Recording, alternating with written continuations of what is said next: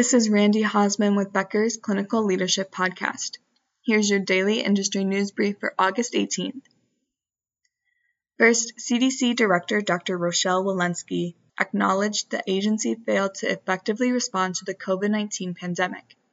It is committed to prioritizing future public health responses through a series of changes.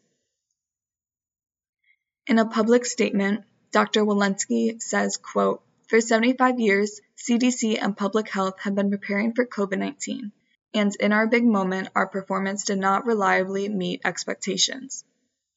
My goal is a new public health action-oriented culture at CDC that emphasizes accountability, collaboration, communication, and timeliness."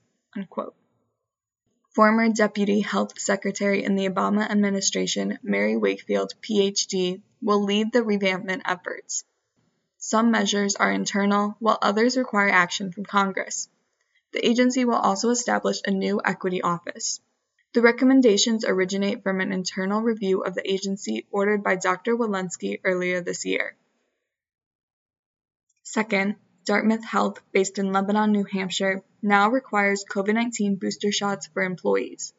Chief Quality Officer at the system's flagship hospital, Dr. Michael Calderwood, announced the new requirement in a video posted Tuesday. Dr. Calderwood says workers must get their booster shot by November 4th as a condition of employment. Dartmouth Health is New Hampshire's only academic health system. It has more than 13,000 employees.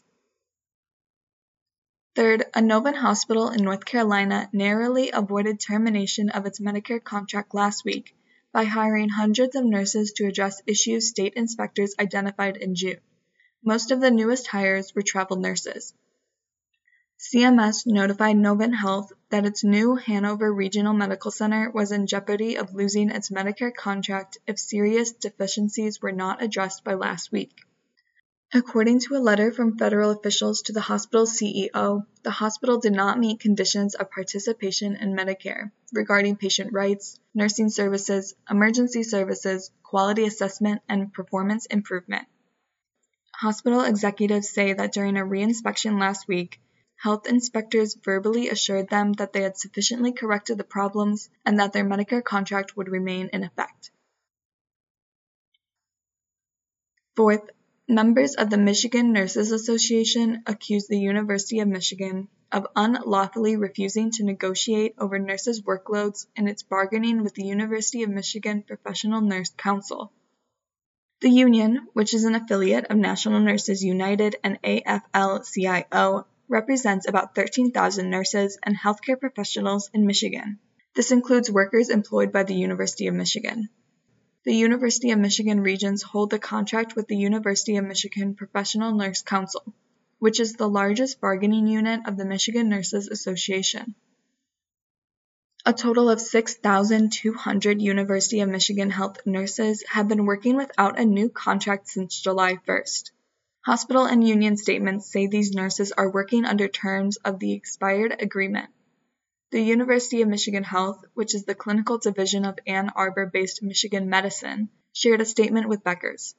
In that statement, it says it has offered a 21% base pay increase for nurses over the life of the contract, along with the new Salary Step program for nurse practitioners and the safe elimination of mandatory overtime.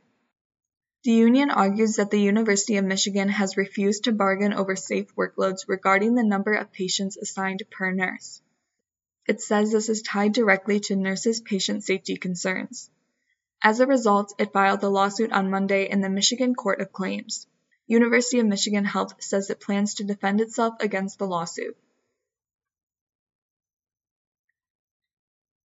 Fifth, global monkeypox cases have increased by about 20% for the second week in a row. The U.S. accounts for more than 38% of global cases.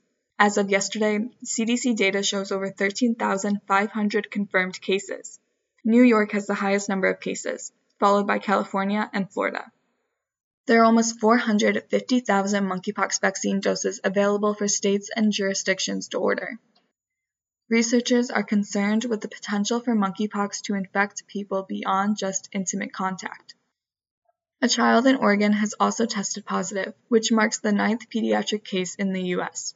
State health officials say the case is tied to a previously confirmed case in an adult, adding that the child did not contract the virus at school or other community settings.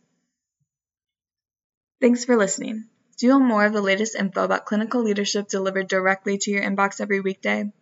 Subscribe to the Becker's Clinical Leadership and Infection Control e-newsletter on our website at www.beckershospitalreview.com/quality.